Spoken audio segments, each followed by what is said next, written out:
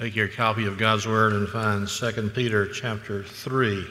2 Peter chapter 3. This is the 8th and final sermon from the second letter of the Apostle Peter. While you're finding that portion of God's Word, let me encourage you to be back next Sunday night. We're going to have a special service of installation for Pastor Brian Payne, and you don't want to miss that unless providentially hindered. And if I might just add to that, very few churches in our city gather on Sunday night for worship. Thank God we still have folk at Lakeview who want to worship the Lord twice on the Lord's Day. But there are many of them that love the Lord, and some of them you work with or in your neighborhood. They're good and godly people, and I think it would be a blessing for them to be here next Sunday evening as we set apart Brian Payne to be the sixth pastor of Lakeview Baptist Church. So as you have opportunity, invite those people like that you see between now and next Sunday. Anyone who's ever played high school football knows that teams that consistently win are those that are usually the most disciplined, not necessarily the most talented. They're disciplined by their diligent workouts year-round. Not just spring training, but when classes are out in the summer and then in summer camp. They're disciplined in their diet. They're disciplined in their habits. Those are the teams that consistently win. Same thing is true in the Christian life. All who walk in godliness are disciplined in their habits. In fact, the Apostle Paul spoke to this when he wrote to Timothy in 1 Timothy chapter 4. Paul said, train yourself to be godly. Did you get that? Train yourself to be godly.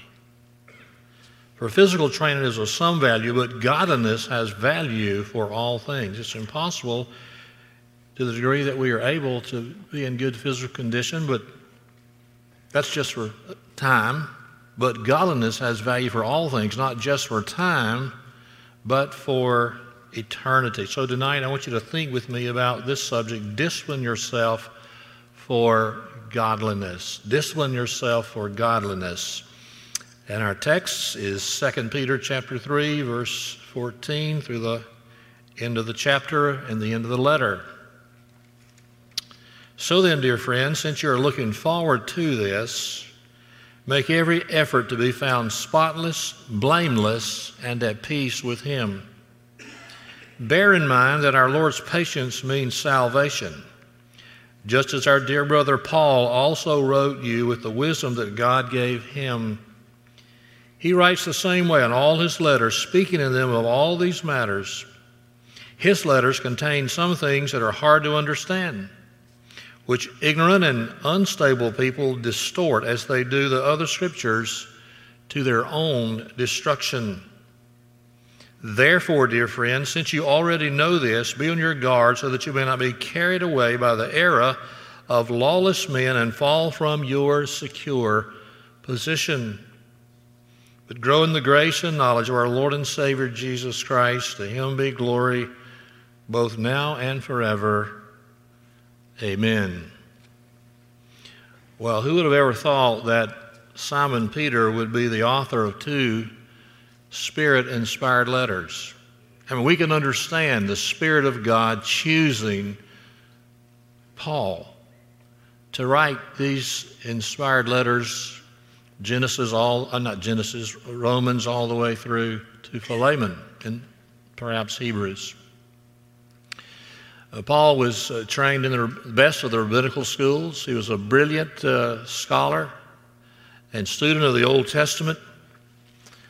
But Peter, he was just a simple fisherman, applying his trade on the Sea of Galilee day after day with his brother Andrew.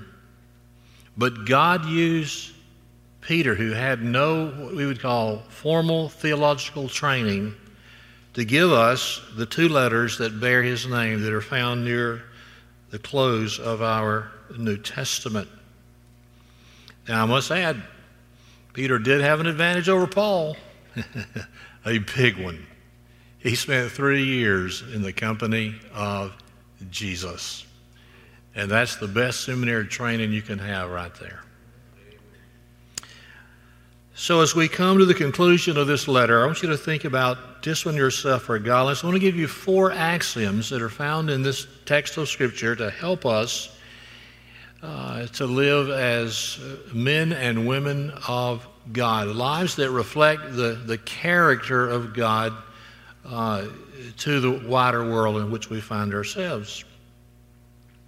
The first axiom that we need to incorporate in our lifestyle is found in verse 14 is this: we should be diligent in pursuing practical holiness. There is a difference between positional holiness, that is our position in Christ. We are complete in Him. We are as righteous as Jesus is righteous because we've been clothed in His righteousness. His righteousness has been charged to us. It's been imputed to us. There's a difference between positional righteousness or holiness and practical righteousness and holiness. And here in verse 14, Peter is advocating that his listeners, his readers, be diligent to pursue practical holiness. Look in verse 14. So then, dear friends, and we see this phrase, dear friends. You might have a translation that says beloved. It's found 3 times here in chapter 3. Peter had a deep affection for the people to whom he was writing. They were his beloved friends. So then, dear friends, since you are looking forward to this, what is it they were to look forward to? Well, they were to look forward to the return of Christ. The scoffers had come along and said, where's this promise of His coming? It's been all this time, it's 30 years, Jesus hadn't come.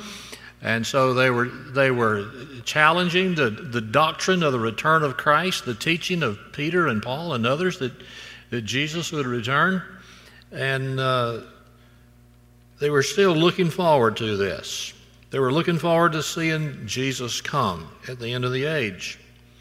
So he says, in light of the fact that you are looking forward to this, middle of verse 14, make every effort to be found spotless, blameless, and at peace with Him.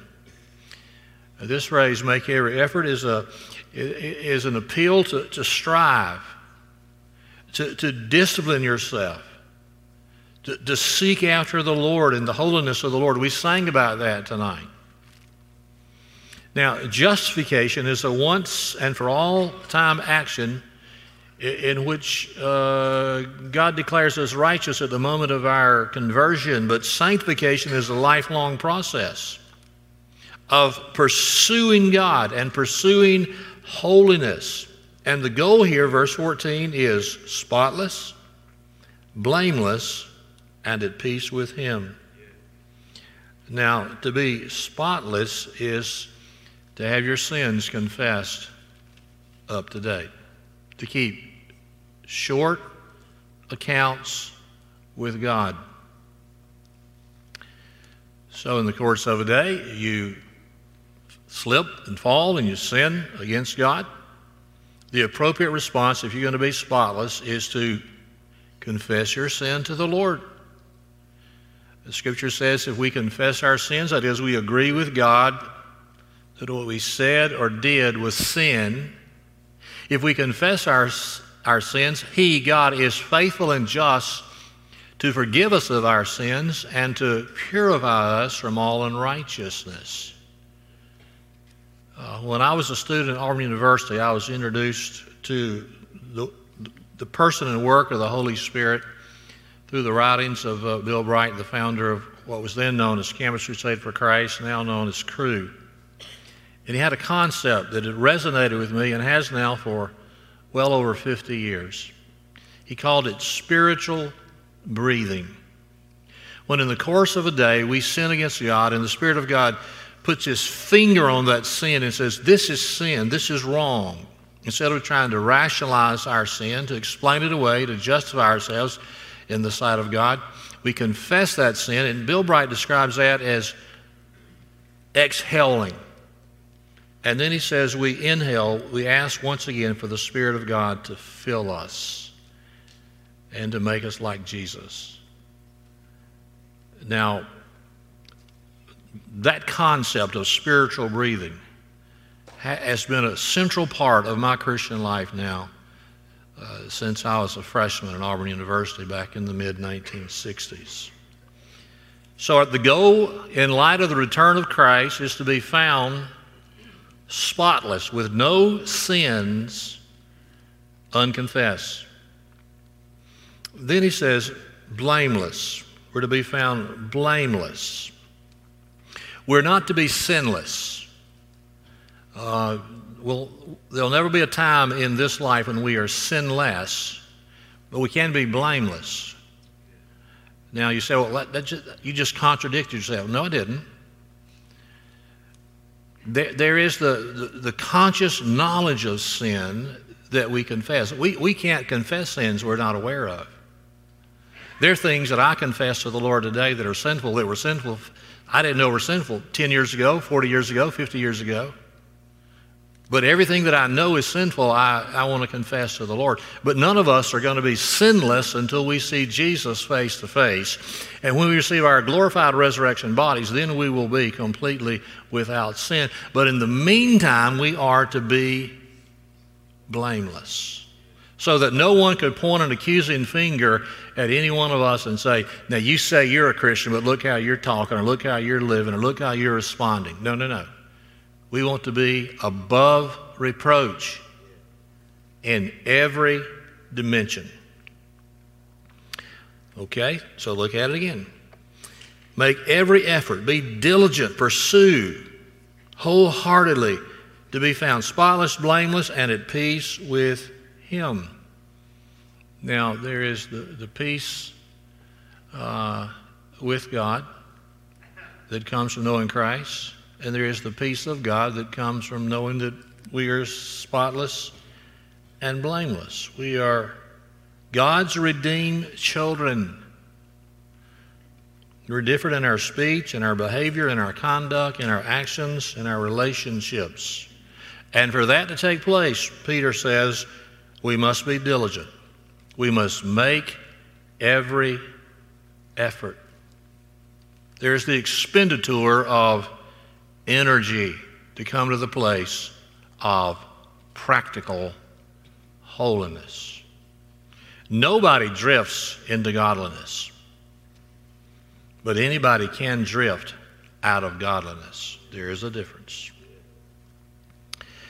Now, a second axiom found in verses 15 and 16 as we think about discipline yourself for godliness is this: be confident in Christ's promise to return. Fact of the matter is that most of chapter 2 and most of chapter 3 are about the return of Christ, and the fact that the scoffers, the skeptics, the false teachers were seeking to deny that Jesus is coming back. They used the fact that several decades had passed and Jesus' promise to return had not yet taken place, and they were attacking from within the church of the Lord Jesus Christ. The greatest danger to the church is always from within, not from without. And so Peter says here, as we think about the whole practice of godliness, is be confident in Christ's promise to return. We don't need to doubt that Jesus is coming back. And we don't want to be found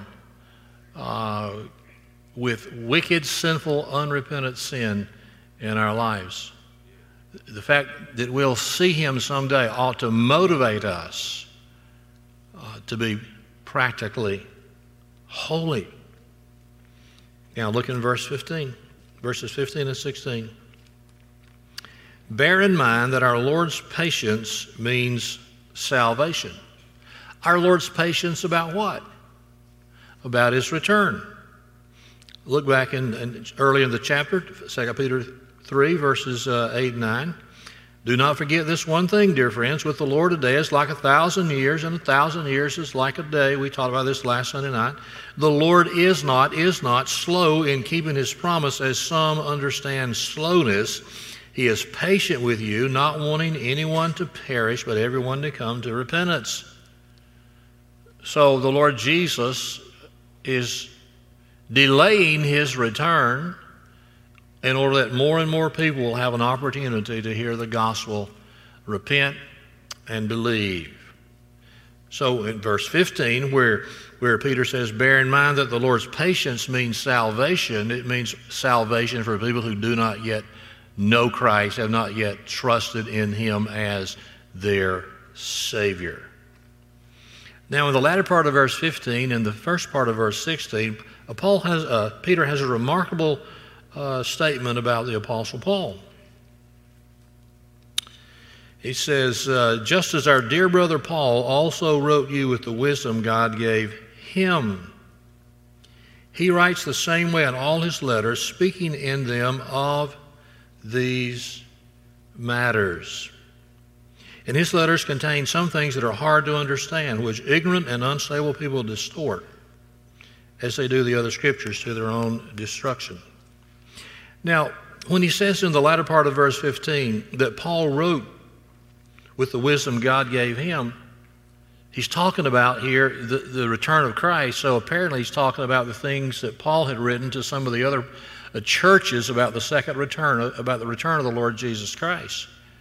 Now we know that Paul wrote the Thessalonian church, 1 Thessalonians chapters 4 and 5, about the return of the Lord Jesus Christ. When the trumpet of God will sound, the dead in Christ will be raised, and we are alive and remain, be caught up together with the Lord.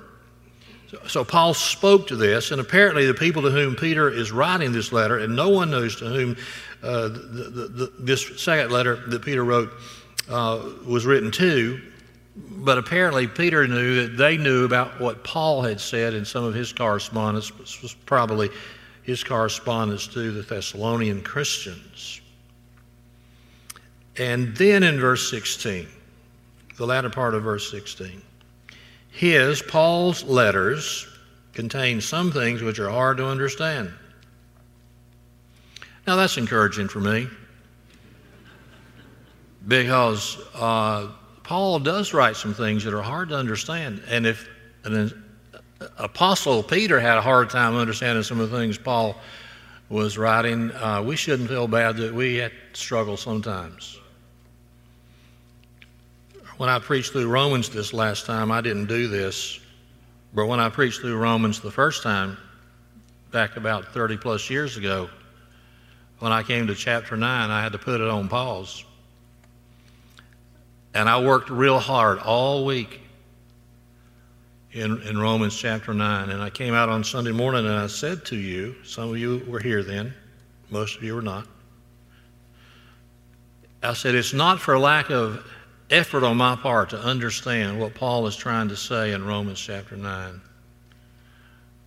But I haven't been able to get my mind around this in such a way that I can make it clear. I said, I think I understand it, but I need to understand it so that you can understand it when I teach it.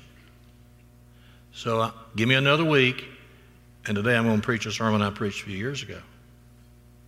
Then I came back a week later. Hopefully, by God's grace, I was able to make it clear. But it is true. Some of the things that Paul says are difficult to understand, even for Simon Peter. And he says here in the latter part of verse 16 that some ignorant and unstable people, this is a reference to the false teachers who are coming against the truth of the doctrine of the return of Christ.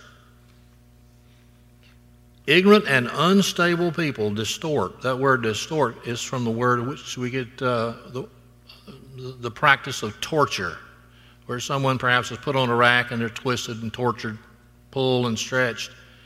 And what Peter's saying here, there are false teachers in the church, and they take the writings of the Apostle Paul and they twist them and they distort them in such a way that they mean exactly the opposite of what Paul was teaching.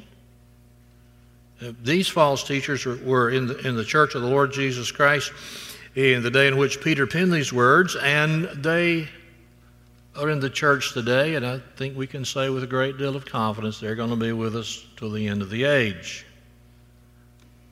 That's why we need to be alert about false teachers. And so they distort, as they do the other scriptures, to their own destruction. Now, one of the things that we learn from this text, which is not the primary focus, I believe, of the Apostle Peter at this point, is that the writings of Paul, according to Peter, are on par with the writings of what we call the 39 books of the Old Testament as Holy Scripture, the inspired writings of God. The canon of the New Testament was not yet closed. You still had other writings to be given under the inspiration of the Holy Spirit when Peter penned these words. But even at this early stage in the development of the New Testament church, in this early stage in the development of the canon of Holy Scripture, Peter recognized, and others recognized, those who received the writings of the Apostle Paul recognized that these were not just Paul's ideas and thoughts, but this was, in fact, God's holy, inspired word from the human penman, the Apostle Paul. And so he says here, they distort these scriptures to their own destruction. False teachers will be destroyed and cast away from the presence of God if they do not repent. So we're talking tonight about discipline yourself for godliness.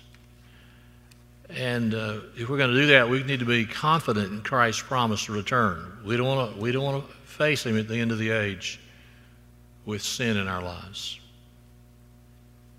There's a third axiom found in verse 17. Be on your guard against falling away. Look in verse 17. Therefore, dear friends, since you already know this, be on your guard so that you may not be carried away by the error of lawless men and fall from your secure position. The lawless men would be the false teachers. And so we know that false teachers are going to be destroyed, but we need to be aware and alert, and we need to guard against falling away. Now, he says here, this is a fall from your secure position.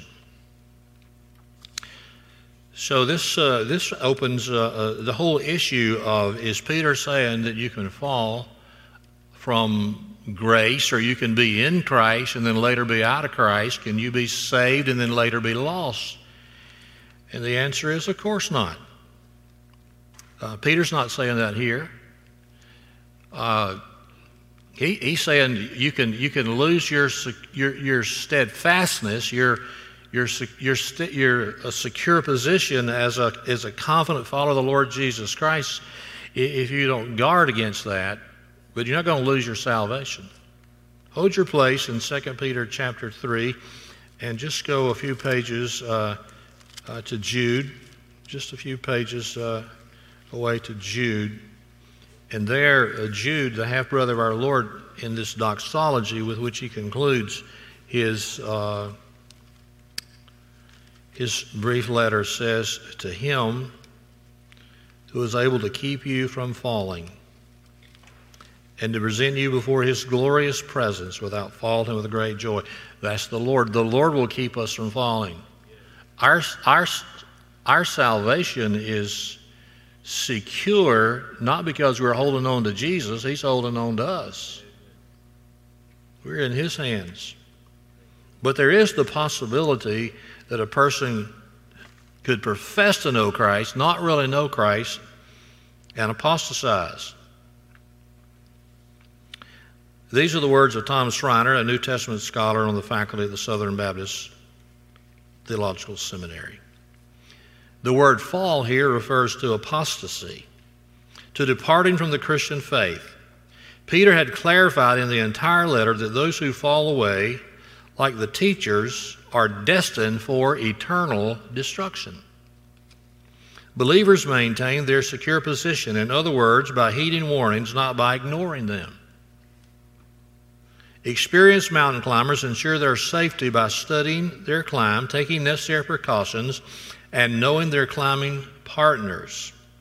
Paying attention to warnings does not quench confidence, but it is the means to it. Professor Schreiner continues, so also Peter was not putting a damper on the assurance of his readers. He knew that assurance becomes a reality by heeding warnings.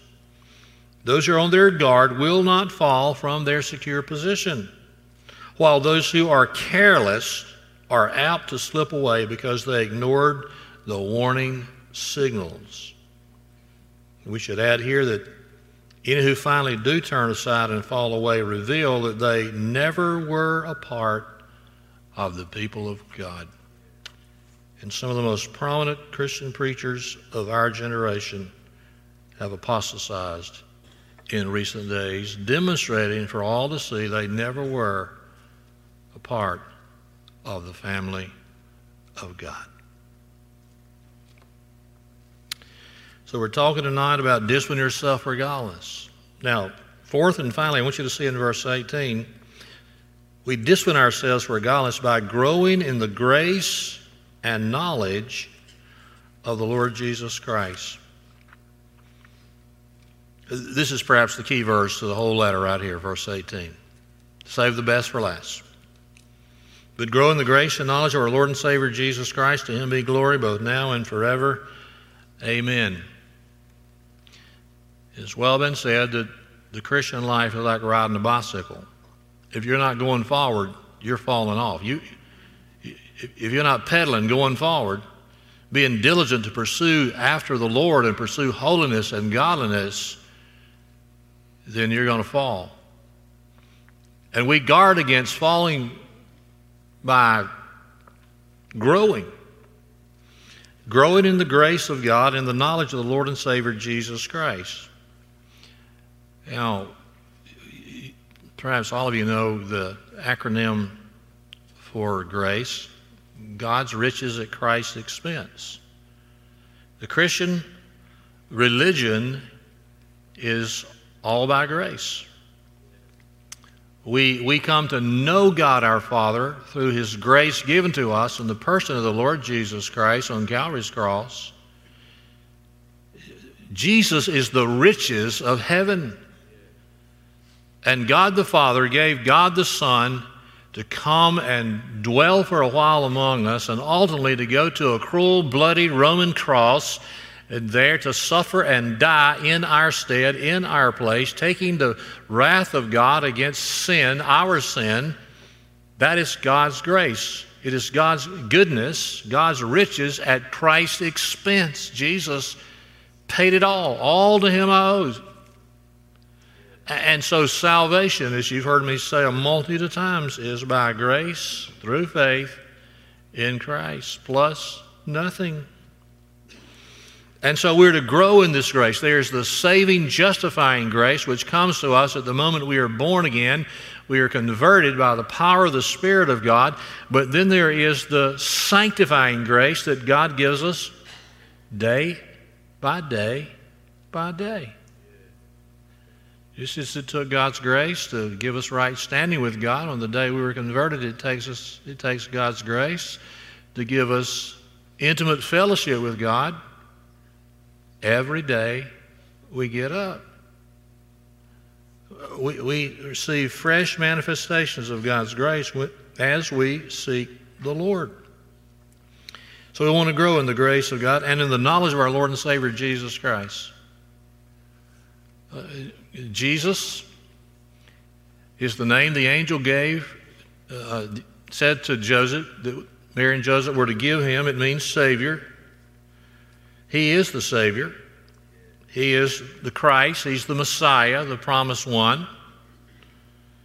And he is Lord.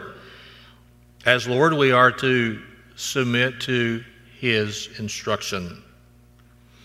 And so as we grow in our knowledge of the Lord and Savior Jesus Christ, we become equipped to be Christ-like. You are like what you know. So a lot of folks in this part of the world are Atlanta Braves fans. And let me salute those of you who are here tonight when your team is on TV. I commend you. You made a good choice. But if you're a real Atlanta Braves fan, you know all about the team. You know the standings. You read the box scores. You know the averages. You know the pitcher's ERA. You know about that because you study it. In the same way, if you're going to know Jesus, you got to spend time with him. And here's where we know Jesus is right here in the book. This is the Jesus book. Let me tell you one more time. If you could take a book and turn it into a person, you'd have Jesus. This is how you know Jesus. This is how you grow in the knowledge of the Lord Jesus Christ, by reading the book. Personally, privately, but corporately, hearing the Word of God expounded from this pulpit, whether it's me or Pastor Brian or one of our associate pastors, we all preach straight from the Jesus book. And so we're going to be like him. We've got to know him. Not just know about him, not just know where he was born, who his stepfather was, etc., but know him, encounter him as the Spirit of God takes the Word of God and uses it to transform us, to make us like him. This is not optional. This is essential if we're going to live godly lives. Now, we see this in 1 Peter. Go back to 1 Peter chapter 2, verses 2 and 3.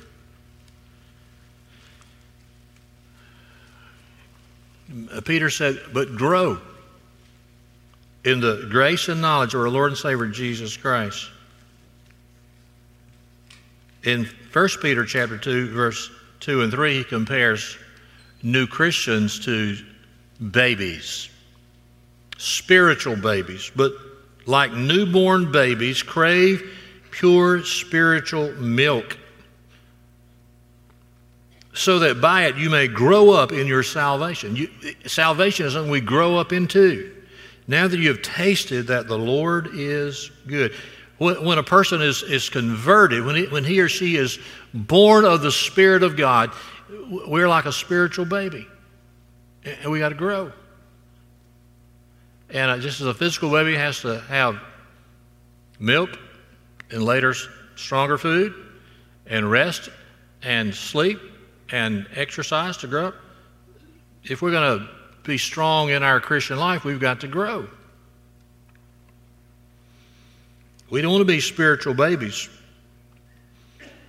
20, 30, 40 years into our Christian life. Tragically, some people are. They were generally converted decades ago. They just never grew much. When I was pastor of Carolina Baptist Church, there was a widow in our church. She had an adult son. He was in his mid-30s. His name was Junior.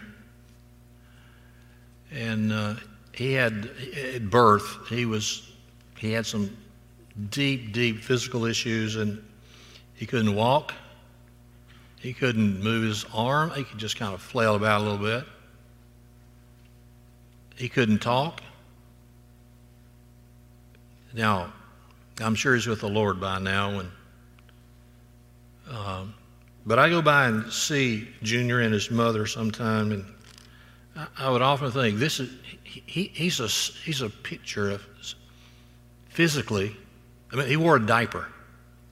He had a big baby bed. He wore a diaper. He's a picture of so many people who came to Christ when they were young and they never really grew in the Lord. They just stayed a spiritual baby. How sad. So Paul says, be like these newborn babies. Crave the pure spiritual milk so that you may grow up in your salvation. Some people grow rapidly because they have a heart and hunger for God. Now, you can't become a mature Christian quickly. I don't want to burst your bubble, but you can't. It takes many, many years to become a mature Christian. You can be a zealous Christian from the moment of your conversion, and oftentimes the more zealous Christians are the newer Christians. I like to be around new Christians. I love their zeal. But it takes many years to become a mature Christian. It's not automatic. You got to be diligent and discipline yourself for godliness. You can grow a mushroom overnight. You can grow a squash in 6 weeks, but it takes 50 years to grow a giant oak tree. But you got to begin the journey. The journey begins at the moment of conversion, and then you discipline yourself day after day, week after week, year after year, decade after decade, seeking the Lord through the Word of God. And as you do, you can look back 10 years ago, 40 years ago, and you say, yeah, by God's grace, I'm not what I used to be. I may not be everything I ought to be, but I'm not what I used to be. It's a process that calls for discipline. And then the last sentence, 2 Peter 3, verse 18, to him, that's Jesus. To our Lord and Savior Jesus Christ be glory, both now and forever. Amen. That's a good place to put amen right there. God our Father, thank you for the privilege to teach through and preach through this wonderful letter of your servant Peter. We look forward someday, Lord, in glory, to getting acquainted with Peter and Paul and all these great men and women that we read about in the pages of Holy Scripture. But in the meantime, God, let us take to heart the instruction that has come to us as the Spirit of God has inspired them to write these words that we have in our Bible, that we might be holy, godly men who point those with whom we come in contact with to the life which is ours in Christ. And may God receive the glory in Jesus' name. Amen. Thanks for worshiping with us today. If you felt the Lord leading you to respond today, whether that was to receive Christ for the first time or to take your next step in baptism, or if you have a prayer request, we want to start that conversation with you. Visit lakeviewbaptist.org/contact to get in touch with one of our pastors. And as always, you can stay connected with us through our social media and website.